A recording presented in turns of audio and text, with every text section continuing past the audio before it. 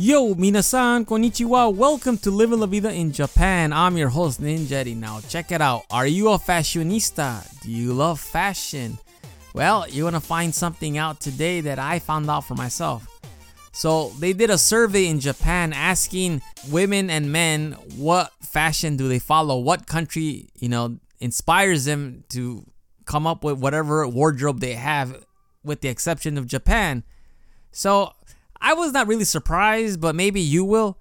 So they interviewed about maybe 5,000 to 6,000 people, and girls between the ages of 20 and 30s, and even in the teens, said that the country that they get inspired by is Korea. So roughly about 77% picked Korea from 20s and 30s, and even 40s. The older women in their 50s said that France was their number one choice for fashion.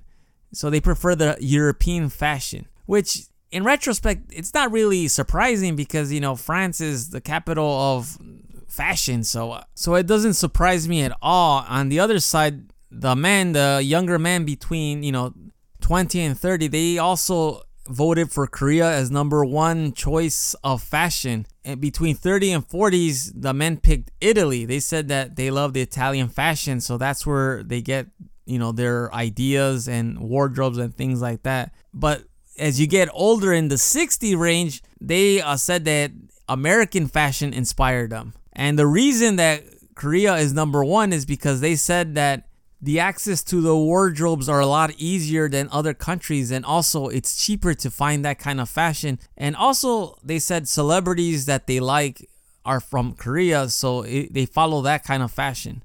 So what do you think? What fashion do you follow? Please shoot me an email at goninjadad@gmail.com. I'm curious to know. As for me, I've never been a fashionista. I've never been really into fashion, to be honest with you. For me, it's all about comfort.